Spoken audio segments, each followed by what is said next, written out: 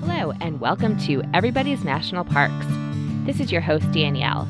This is episode number 11.5, the fifth episode in our series on Everglades and Biscayne National Parks.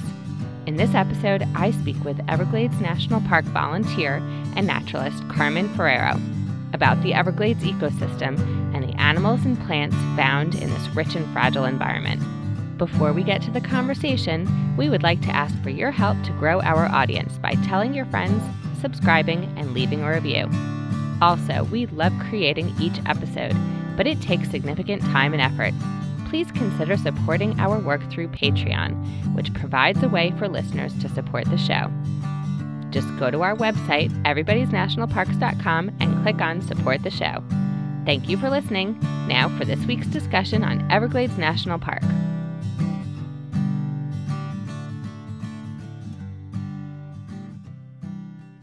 I'm here with Carmen Ferrero. Carmen is an avid naturalist who grew up in South Dade, Florida, and has been exploring the Everglades for more than 20 years. In 2012, she became a volunteer at Everglades National Park and since has been sharing her passion for the nature of South Florida with visitors to the park. Welcome, Carmen. Thank you so much for joining me today. Thank you so much for having me on your show, Danielle. So I'm so glad to have your perspective. Can you tell me, we were starting to talk offline about what you do for the Everglades. So can you describe your role as a volunteer a little bit? Sure. I'm a volunteer with Everglades. I've been a volunteer since 2012, so that'll make 6 years. The wonderful thing about what they call their VIPs or acting volunteers is that it really allows you the flexibility to do what you like to help out the park. From the beginning, I got involved in some habitat work and trail maintenance work. There was a need for my services in the visitor center, so I said, yeah, of course, I'll do it. And really have enjoyed that process of, meeting visitors to the park and sharing what they're able to do in the park and also being able to share with them why I love the park and what it means to me. So it's been a wonderful experience. Are you a volunteer for the National Park Service or for a nonprofit partner? No, for the National Park Service, specifically Everglades National Park. Okay. And so when you're in the visitor center, are you doing a similar role to what rangers may do when visitors come and are asking questions and looking at the map? Yes, absolutely. We're basically the support to rangers. We're trained. We're able to lead programs if the opportunity is there. We're basically doing all the same functions, junior rangers, letting them know what they can experience in the park, letting them know about any important critical information, whether it's that they're camping in the park or there's an area that might be closed because there's some activity like a prescribed burn that took place. So basically, we're given the same training and information as rangers. Obviously, for them, it's more of a job. For us, it's a volunteer work. Well, thank you so much. As you know, we met you during the government shutdown, and we were so pleased and happy to run into you. You were just a wealth of information. Oh, thank you. So we felt so lucky. We met you by Flamingo Marina. You were with some other visitors, but when we first arrived and came to the co-visitor center to find it open, I was so surprised and just couldn't get over the people inside, the volunteers like yourself who were helping and serving like rangers. So I was really grateful. It's wonderful. I think whether it's with those of us that are volunteers with Everglades National Park or those that filled in the gap during the shutdown with the park trust, I think we all love the Everglades so much that it's just something, we want to share that and we want to see it protected. And I think a lot of folks were concerned what's going to happen during the shutdown. We don't know. And it was just fantastic that they did that. They stepped in. Those of us that couldn't be there, basically not permitted to be there, they were able to fill in that gap for visitors, which is really important. So let's get into it. We want to, get a real feel for and an understanding of the biodiversity of the park. It's such a rich place. It was established in 1947 to preserve the biological diversity and resources of the Everglades ecosystem. It's been designated a UNESCO World Heritage Site. The Everglades as a national park, protects unparalleled landscape and provides important habitat for numerous rare and endangered species like the manatee and the American crocodile and the elusive Florida panther. So can you describe what makes up the park? There's so many distinct habitats that make up the park. Can you sort of draw a picture for us of what visitors should look for and expect to see when they come to the park? Which is wonderful that you say that, because oftentimes, a visitor's idea of the Everglades is just kind of like this vast sawgrass prairie with water or the concept of a swamp, which there is some of that to it, and that's obviously important. But there's so many other areas that are in the park that are unique and very special, like, whether it be, you mentioned hardwood hammocks or the pinelands, even the mangrove areas. They're all a type of forest with unique soils and unique plants and vegetation. Different species are attracted to these places, and there really is so much to see and do in the Everglades. I usually tell people that I consider it to be, a subtropical paradise. And I always think, what makes it special is, it's kind of like Aphrodite, right? The goddess in the Greek mythology who rose from the sea. The Everglades did as well. And so much of that history is visible and key in the park, like the limestone. Rain is filtered through that vegetation and that limestone, and it's our aquifer, and it's the drinking water for Miami. But also, sort of like so many rare plants, species, and things that can be observed. The fact that it has both tropical and temperate species, and there's changes to the landscape, a lot of it depending on elevation or water. And it really does offer a lot for someone to see who is passionate about the environment. It is a very fragile place. What are the biggest threats?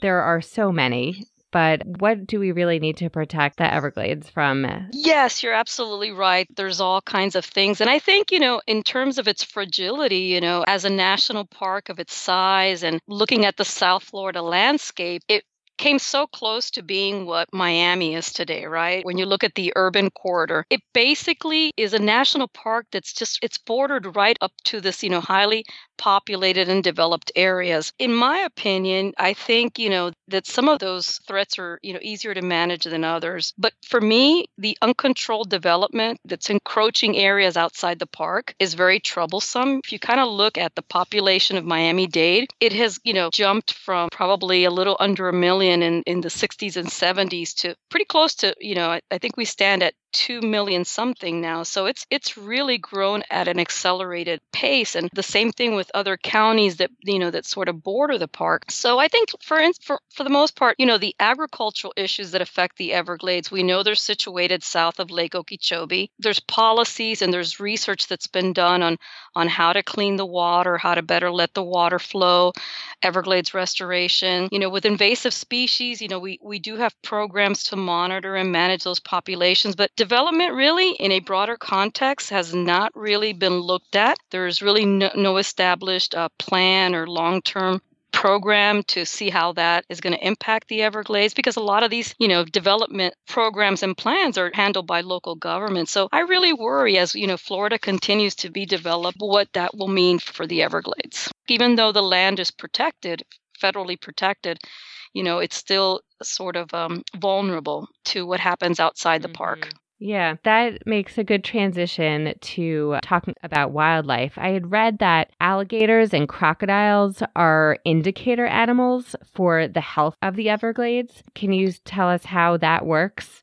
In order to maintain the healthy populations of alligators and crocodiles, they're very dependent too on the right water levels, the right water quality, because this in part also creates a healthy environment for their prey or their food, and also is important to their nesting needs. So as you can observe with other top predators in other ecosystems, they're kind of indicators as to the health of that ecosystem. There's been studies that have shown kind of like, I believe Yellowstone was an example of when, the top predator, like the wolf, was no longer there, how it transformed the ecosystem. So basically, both alligators and crocodiles serve as those indicators that the ecosystem is doing well. For alligators, for instance, if water levels are too high, are too low, it, as I mentioned before, it impacts their ability to feed and sustain themselves. But they're also, there's a term that they use. It's like ecological engineers. Alligators create trails through the sloughs. They create these pond-like holes that we call alligator holes. That it's habitat for so many species, everything from fish to turtle to wading birds, coming to feed. And without this sort of hydrologic balance, the nutrition is inadequate. There's been research that has shown severely underweight alligators. And an area no longer becomes sort of suitable for them to feed within the Everglades. And interesting because many species kind of keep returning to the same areas. That's not just not just indicative of alligators. They'll start moving through the canal systems and out to human populated areas, and then they're nuisance alligators and they're euthanized. Oh. For crocodiles, there's similar stresses. A lot of their numbers decline because of habitat loss in Florida Bay, and a lot of that transpired because fresh water didn't flow through those estuaries the way that it should. So yeah, their range used to be all the way up to Lee County on the west coast, Palm Beach County on the east coast, but now it's kind of dwindled to really areas of Everglades National Park and certain parts of the northern Keys. In recent years, we've seen a little bit more of an expansion of that because they've been turning up in Coral Gables, and in suburban areas, along the coastlines of Miami Beach, even Broward County and in the Keys. So that shows that their numbers have increased and therefore their nesting has improved because, of water and habitat. So that's kind of, I think, why they're considered important indicators of a healthy ecosystem. I see. So we learned a lot about the differences between crocodiles and alligators on our trip. We got to see both. We got to see babies of both, which was very exciting. That is exciting. And so we talked quite a bit about them on our trip report in episode 11.1. But I wanted to see if you have any particularly interesting facts that you like to share with visitors. Visitors will always want to know what's the difference, and of course we explain to them where you're able to observe them and some physical characteristics that make them different. I kind of like to simplify it for visitors because I always tell them, alligators have brown eyes and crocodiles have green eyes. So, oftentimes I'll share that with them because that then they'll be like, oh, well, that's easy enough to spot. So, yeah, my daughter retains information amazingly well. And she actually shared on the podcast what the differences were. That's wonderful. For anyone who wants to hear that, you can hear her talk about that in that first episode in our series. And so visitors, of course, are most likely to see plenty of alligators, very likely to see crocodiles and manatees and a variety of wading birds. But what wildlife do you find that may be most overlooked by visitors that they're likely to see while there? Wow. Yeah. Oftentimes I'll tell them we just have, sort of amazing, smaller varieties of wildlife that you can see, such as, butterflies, our native tree snails. They're butterflies, if I can, recollection serves me. I don't know the exact number, but it's pretty high up there, close to 100 or so. 100 different species that that can be observed in the park, depending on the season. But actually 2 of these, which it's for the endangered species list, people often identify that with these large, magnificent species of wildlife. But actually the Everglades itself has species that are insect and such as butterflies and even plants that are endangered species. And that's usually unusual for a lot of classifications of endangered. So there's 2 butterflies that are very rare, and they're on the endangered species list, which is the Bartram scrub hairstreak and the Florida leafwing. And both of those can be observed in areas of the pine rocklands in the Everglades in Long Pine Key. Yeah, and then the Florida tree snails, they're magnificent. They're usually seen in the hardwood hammocks or the rockland hammocks, which are the smaller versions of that in Long Pine Key. And the coloration really depends on the hammock. I've heard stories before the parks was established that they were really prized by collectors. And oftentimes if a collector found a particular color variation so that other collectors wouldn't have it, they would burn down the entire hammock, just to preserve that. Obviously, that practice no longer exists, but they're really magnificent to, be walking and then all of a sudden just seeing this really colorful snail on a tree. So those are definitely things that are overlooked by visitors, but really worthwhile to see. Oh, great. Ranger Allison Gant, she recommended bike riding on the Long Pine Trail. Yes. And so that might be nice. Take a bike ride, get off, take a walk, and, look and observe and maybe get lucky and see some of those butterflies. Yes.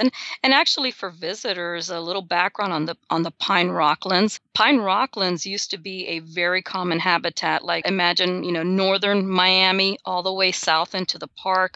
Along US 1 is what's called the Atlantic Coastal Ridge, which was kind of the high point of the limestone, or, where the elevation was. And, pretty much water flooded to the east or west, but not on the ridge. So a lot of the development took place there. Pretty much most of the pine rocklands outside of the park have been completely lost to development. Only 1% remains. Long Pine Key is the largest preserved tract of pine rockland. So it's a very, very delicate and imperiled ecosystem. And it is the most biodiverse in the park. Okay. Well, we'll have to come back to see that, because that is one area that we did not get to see. Yes, and it also has a wonderful campground there.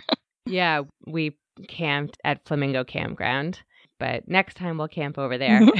And you talked about hammock, and you kept bringing up hammock, and I remember hearing that when we were there too. So what is a hardwood hammock? What does that mean? A hardwood hammock is, imagine the equivalent of a tropical rainforest in South Florida. What usually happens is that, all the Everglades is wetlands, and depending on the elevation, that determines what kind of vegetation will grow. Because, typically wetlands, yes, the sawgrass, the sedges, and all the other grasses, they're okay to grow in flooded plains, but some hardwoods need drier ground. So basically the hardwood hammocks are the highest elevation in the park, and you get basically different tropical hardwoods clustering in and sort of closing off the canopy because sun doesn't penetrate. But it's just wonderful. It's this lush green.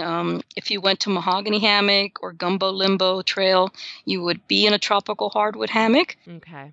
In terms of historical uses, many of the indigenous people in the Everglades used hardwood hammocks for their homes simply because, they typically did not flood. And same goes for wildlife. It's a nice place to get out of the water. Temperatures also in a hardwood hammock are a lot cooler. So in those blistering summer heat of South Florida, it offers sort of a reprieve from the direct hot sun. So they're really beautiful places. There's not too much known about how they start developing, but a lot of times, I like to think of it almost as you have this beautiful oak tree or mahogany tree in your yard, and the roots start lifting, and therefore that sort of creates almost a little mound. And then from there, any other vegetation that comes starts to flourish there. They're really beautiful places. You can see everything from really beautiful lush ferns. Of course, I mentioned the tropical hardwoods, but also many of our rare orchids can also be seen growing in tropical hardwood hammocks. I love orchids. And I have that on my list to talk about. So I think I remember being on the Anhinga Trail and also in Shark Valley that there are hammocks in both of those places. Yes. And throughout the park, really, even, north of Shark Valley, and they call them tree islands because that's literally what they look like from the sky. Right. And even when you're driving, all of a sudden you see this high group of trees together, and it kind of does look like an island in the vast prairies of the Everglades. Right. It's all coming back to me now. And the alligator holes? Many of the alligator holes are constructed by them in, the slough areas. And it's basically like waterways that come from the slough. In Anhinga, you sort of saw a little bit of what Taylor Slough was like. Mm-hmm. And that's kind of a deeper channel where you can observe water flowing throughout the slough. Alligators, they'll divert the water. They'll create their little alligator holes. And especially in the dry season, that kind of offers a sanctuary for them because fish get trapped there, and it's almost like their little restaurant. Other species come to feed there too, so that's pretty common. Yeah, okay. And that's why you see all the animals and birds and things kind of gathering in those places. Definitely. Because, it's like their little restaurant. Exactly. It's all about the simplicity of life. Right. In nature, you get up, you need to find something to eat. Hopefully you're not something's dinner. So it's a pretty simple equation there.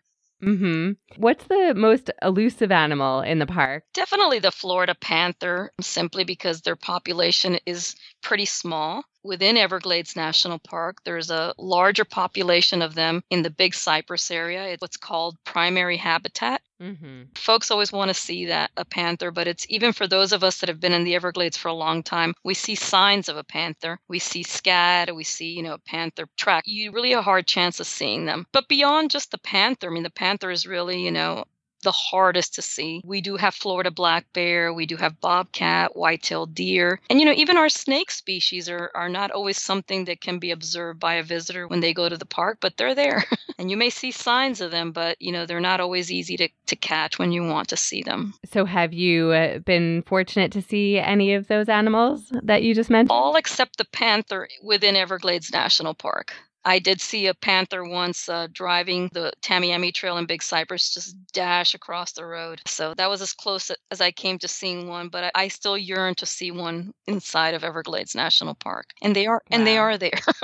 The interesting thing is that I've had wonderful visitors that, it's their first time in the park and they've taken a photograph and they come to ask me if I can identify the species. And it's in an area that I've been to, hundreds of times. And, they were fortunate. So I always tell them that day, make sure you stop on your way out at a gas station and play the lottery because you're one lucky person. Wow.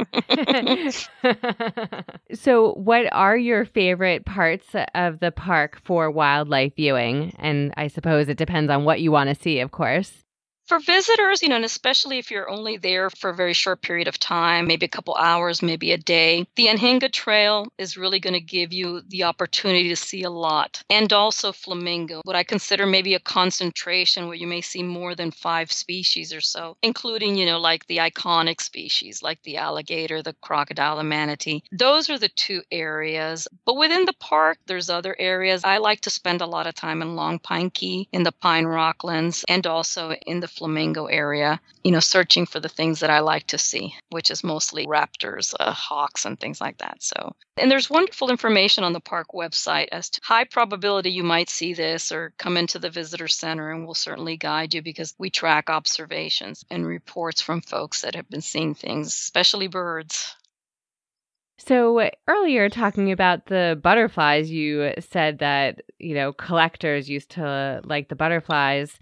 The plume trade was a big deal and really reduced the population of birds for a time before the Everglades became a park. Can you tell me just a little bit about that and how long did that last? How did the birds come back? Well, basically, plume hunting really was at its peak in the late 1800s. It was mostly for the fashion industry and in women's hats. If you look at photographs from that time, they had these gorgeous hats with these elaborate feathers worked into them. It was quite a profitable trade. Sadly, most of the feathers that were taken from nesting wading birds. And what would happen is the plume hunter would take the adult for the feathers because during nesting season, they exhibited these, not necessarily so much a change in color, but just the filaments of the feathers and stuff took on a shape and stuff that was very attractive to the plume hunters for the hat trade. So they would take the adult and abandon the chicks, and therefore they would die. So some species, the snowy egret being one, was almost reached extinction because of this. They were one of the more coveted birds. The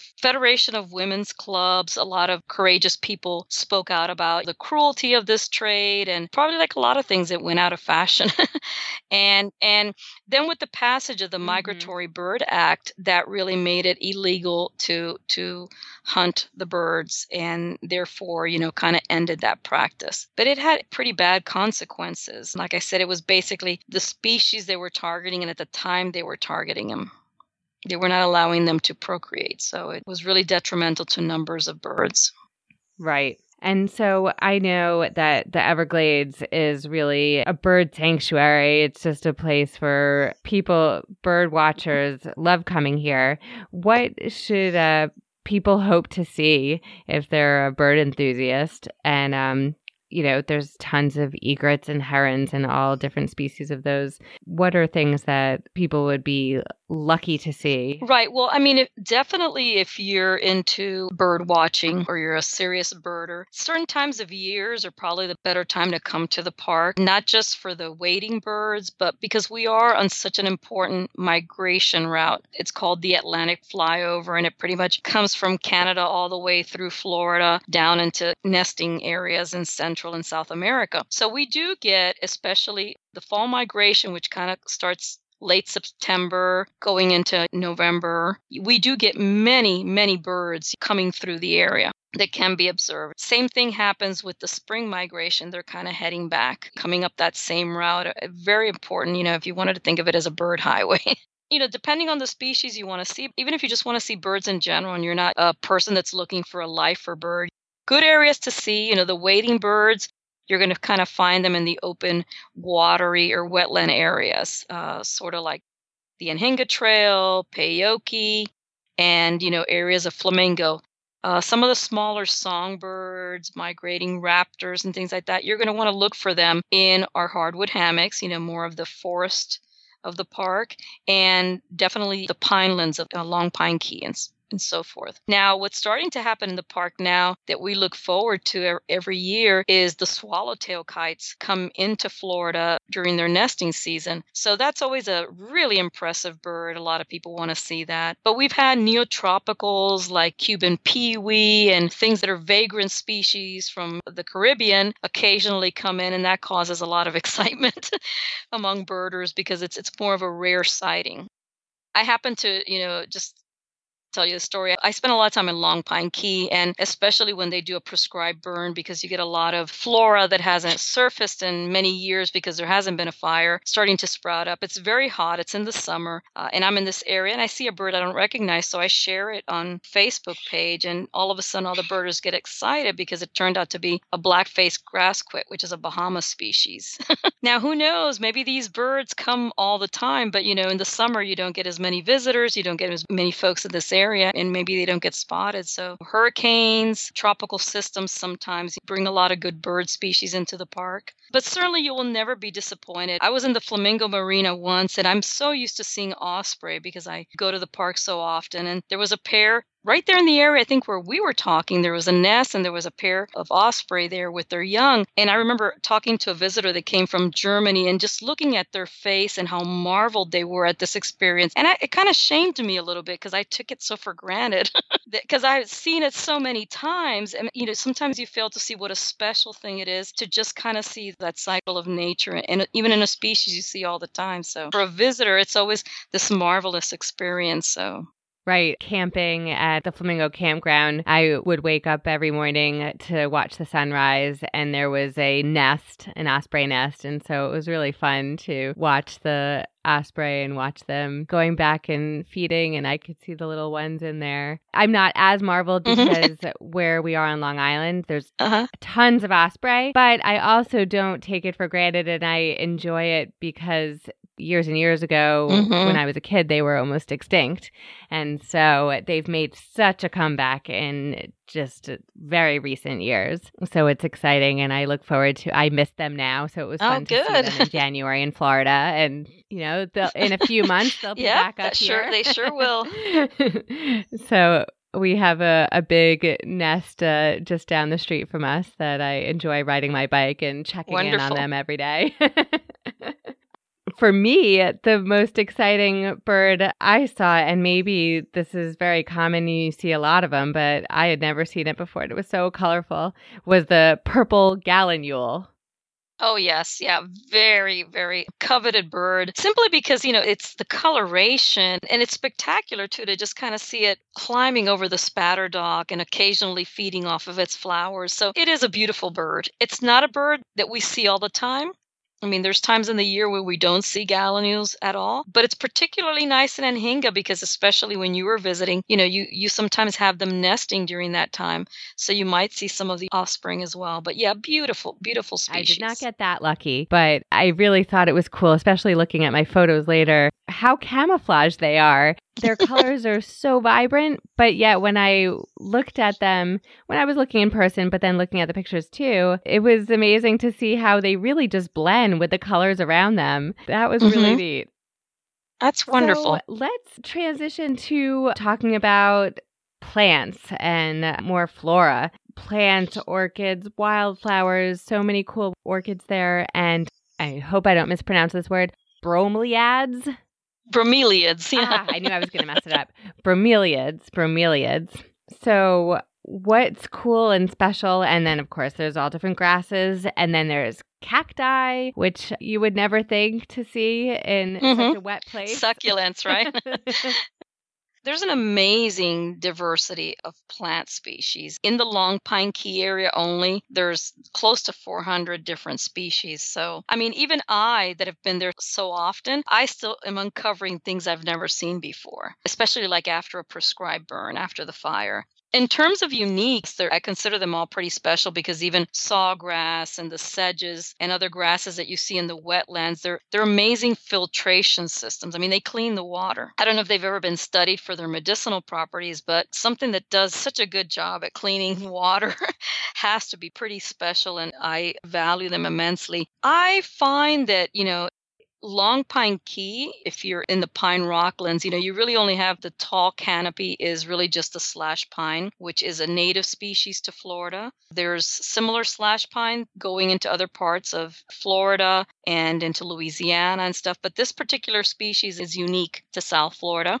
And pine rocklands as an ecosystem is very, very rare. Only found in South Florida, a small similar kind of pine rockland in the Bahamas and in Cuba. But what really makes the flora of the pinelands unique is the biodiversity and what we call the subcanopy, which is all of the other plants and wildflowers you mentioned and things like that. I'm always fascinated by the really tiny herbaceous plants like the deltoid spurge. It's an endangered species, and it grows in very little soil out of the rock. It can burn and regenerate, and a lot of times you don't even see it. And things like that I find are really unique. Obviously, the really rare orchids are very much a spectacle to see. And many a times you're just walking, and then all of a sudden you just see this amazing thing, either a ground orchid in an area, or you'll see one up in one of the hardwoods. And we also have orchid species that are considered pretty rare and are basically monitored,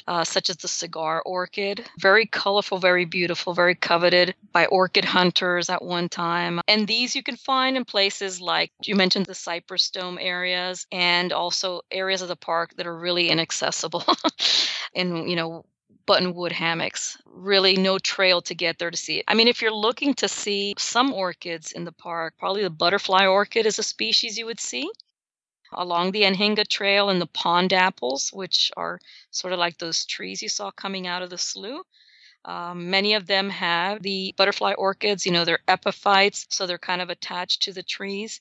And they tend to bloom usually, now late spring to summer. So that's one that can be easily observed by a visitor. And sometimes along the main road, unexpectedly, you'll have a ground orchid that's called fragrant lady's tresses come up. But there really just is so much. And wildflower species, now we have, for example, and, probably the sawgrass prairies that you saw when you visited there. Now all of a sudden, all this color is bursting through with, pine pink, which is also a ground orchid, and grass pinks, and just so many different wildflowers booming. So really you would never be disappointed in what you would see. Is there a best time of year for seeing orchids or wildflowers, or there's just so many that at different times of year there's just different varieties that are blooming? Yeah, there's different times when the blooms kind of emerge, but pretty much late spring, into early summer, you can observe some good things. Some of the really, really coveted ones come out early summer. And like I said, those are pretty tough to get to unless you go with somebody that knows where to find them. They are that rare. Are you a professional photographer or an amateur photographer? I remember you had a very big camera. Yeah, actually, I have a DSLR. I do enjoy photographing wildlife. I'll tell you what I tell everybody. I don't really consider myself a photographer. I'm a naturalist who uses the camera as a learning and sharing tool. Oh, okay. And the reason I say that is because, so many times when I mention how I love the Everglades and how I spend time there and I volunteer, everybody's like, aren't you scared? There's sort of this concept of the Everglades being this very frightening place where there's only snakes and alligators, dangers, that whole concept of the dark, deep, dark swamp that nobody wants to go to. And I like to just show everyone through pictures just what they can see there. And I think, even for visitors that come that take pictures in the park, it's such a memory of something that you observed and maybe may never see again in your lifetime. Certain things you may never see unless you come back to that area. So it's really a place that's very photographed. And if you enjoy taking pictures from landscapes to wildlife, you will definitely enjoy doing so in Everglades National Park. Now, the one thing that I always tell people to do is the most rewarding photographs I take are basically when, let's say to a bird, I mentioned to you I love hawks, when they're almost indifferent to my presence there. And I think that trying to minimize how you impact them in their daily routine, just let them go about their natural business, is really the great photographs you're going to get of wildlife. And landscapes, there's so many things influence a landscape shot. Everybody likes, sunsets, sunrises. Recently we had this very foggy day and just everything looks different. But there's plenty of opportunities for that. In the summer, if you like photographing skies, you get these amazing thunderstorms roll through, and capturing, natural phenomenon is always a popular thing to do in photography. But I think, like I said, it's being able to take that picture and being able to share it with others, teaching them what you know and what you love. And that's the important thing. I was happy I stuck around. You gave me a good tip with the manatees. Oh, okay. You said, just wait a couple of minutes. They come up for air every few minutes. Yes. I always tell folks that, when I started taking pictures and really doing it all the time, I learned patience from birds. Because so often you want a particular shot and you want to rush a photograph. But sometimes if you just, like I said, just try to blend, things will transpire and unfold before you. That's really going to give you the perfect opportunity to capture that image. I did take some great pictures, and I enjoyed looking at your website and seeing the beautiful pictures on it. So I have two more questions. One thing I wanted to ask, and you may not have an answer for this, in recent weeks, this was national news, the Brutus whale, which I talked about with Allison Gant. But then following that, there were many manatees that were found dead around the Everglades. Have there been any findings, any discoveries as to why this is happening? Well, in terms of the whale, I believe that they're still tests and they're still trying to determine the cause of death. We have had some, beach strandings before. Never this species of whale, but some of the pilot whales and things like that, and they're always being studied to try to determine what caused that. It may be related, it may not be. I think it's too early on to tell. In the case of the manatees and other marine life and fishes that have died in Florida this year, it's pretty much been linked to the red tide. Folks that are not familiar with it, it's basically like a type of algae that's common in deeper waters. It tends to come close to the shoreline in the summer months. Heat may be a leading cause of it. I don't know too much about the science of it. But for the most part, we do have red tide episodes, just never one as severe or bad as we did this past year. Now, we also had, the discharges that they do from Lake Okeechobee. And for those who may not be familiar with it, Lake Okeechobee, there's a dike around Lake Okeechobee, and they need to maintain a certain level of water, so that it can't get too high because it might breach the dike. You have agricultural interests in the area, and you also have communities that are around the lake. So basically what they've done, and before the natural flow of the Everglades, it was a floodplain, it would flow over the lake and it would flow into the Everglades, right? All of the canal systems designed sort of divert the water. So what they did is they basically created the two principal rivers. One goes to the east coast of Florida, one goes to the west coast, the St. Lucie and the Caloosahatchee. They sort of drain out, and there's estuaries in those areas. So estuaries, just like Flamingo, you were able to be in Flamingo and see what an estuary is. Fresh water, does flow. It kind of gradually flows in, and there's no real apparent harm caused to to living things. But when you have these discharges that are so rapid, it's kind of like a shock. Like imagine take a freshwater fish and put it in salt water, take a saltwater fish from your aquarium and put it in fresh water. It's a drastic episode. And add to that the fact that, a lot of the discharges had high levels of algae that comes from nutrient from agricultural runoff, but also because, they have to spray canals and spray to sort of diminish the congestion caused by aquatic plants. It's all part of, water management. The discharges, they do not cause red tide, but it has been studied that red tide, if it gets close enough inshore where there are these nutrients in the water, like the discharges, it can increase the effects of red tide. So all of that's kind of still being, worked out on a science level. But sadly, we had everything, come up on the beaches from dead whale sharks, dead sharks, dead dolphins, manatees, as you mentioned. Even, we even had some of our shorebirds like the terns, just falling out of the sky, dying, and massive fish die-offs. So it really was a catastrophic year in these estuaries that are, sort of north and east and west of the park, not directly in the park. But, everything is kind of interconnected, right? And although the Florida Bay wasn't experiencing, the severe effects that these areas were, it could possibly be, some of that red tide that caused the manatee deaths in, within the park boundaries. Well, I think we need to end on something more uplifting. Sure. Yes, please. I'm sorry. It's just that it's been in the news. No, it's good information. The roseate spoonbill, they're such funny looking birds. In addition to the purple gallinule, I was also really excited to see those. And I know they're not very hard to see, especially if you go into Shark Valley in the drier season. Is there anything cool that you can tell me about that bird? Because I just thought they're so funny looking. We used to go to the National Zoo in DC all the time and see them there. And so to see them in their real habitat was pretty exciting for me.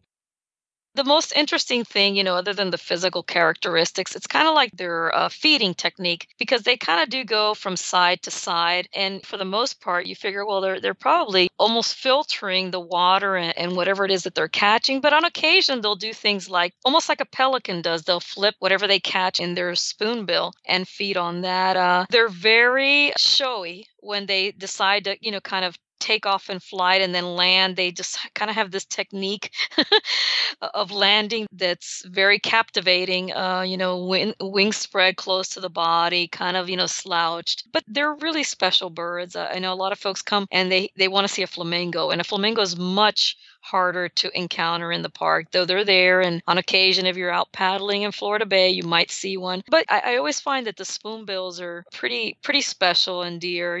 They nest in the park. You get to see, juveniles, you get to see adults, and they're just, like you said, like the gallinule, though they're just this very sort of iconic bird that it never gets old. But yeah, they there's visitors that want to see them sometimes and don't have the opportunity to, or they'll just see them fly over.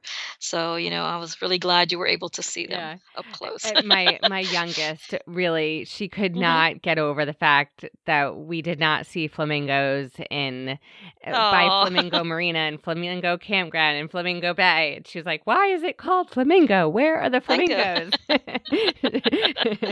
They're there. They're just, also too, their numbers have declined, and recently there was studies done, and they determined that there is indeed a Florida species of flamingo. We always just thought, this is, a Caribbean, a bird flying through and just happening to come across. But no, there are Florida flamingos, and, just harder to see. You don't get like the big flock of them like you do of spoonbills. Yeah. Well, so we always like to end our conversations with asking you the question of, can you share a moment, a special experience that you've had in Everglades National Park that really just gives you a moment of pause and reminds you this is a really special place? Is there any sort of special experience, special moment, anything that you can share with us?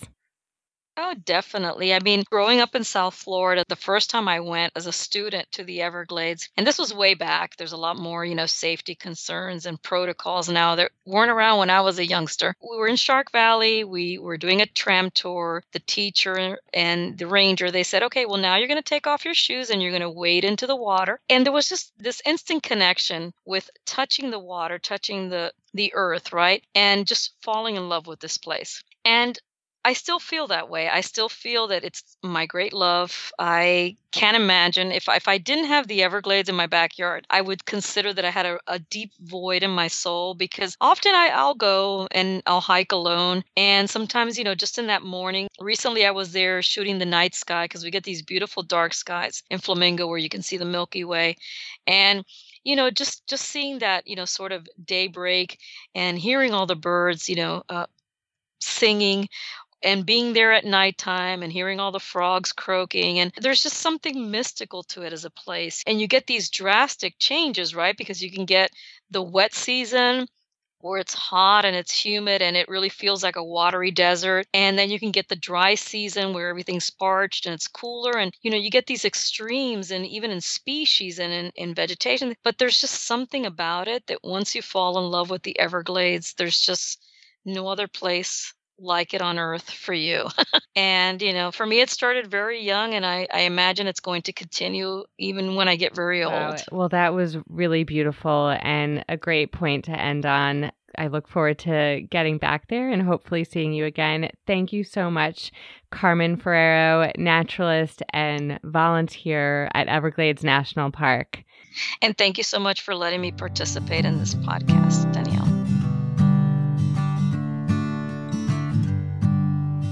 Thank you for listening to Everybody's National Parks. You may find links to resources mentioned in this episode in the show notes on our website, everybody'snationalparks.com. While there, consider clicking on Support Our Show. You may find the podcast on Apple Podcasts or wherever you listen to your favorite podcast. If you like the show, write a review, give us a 5-star rating, and please tell your friends.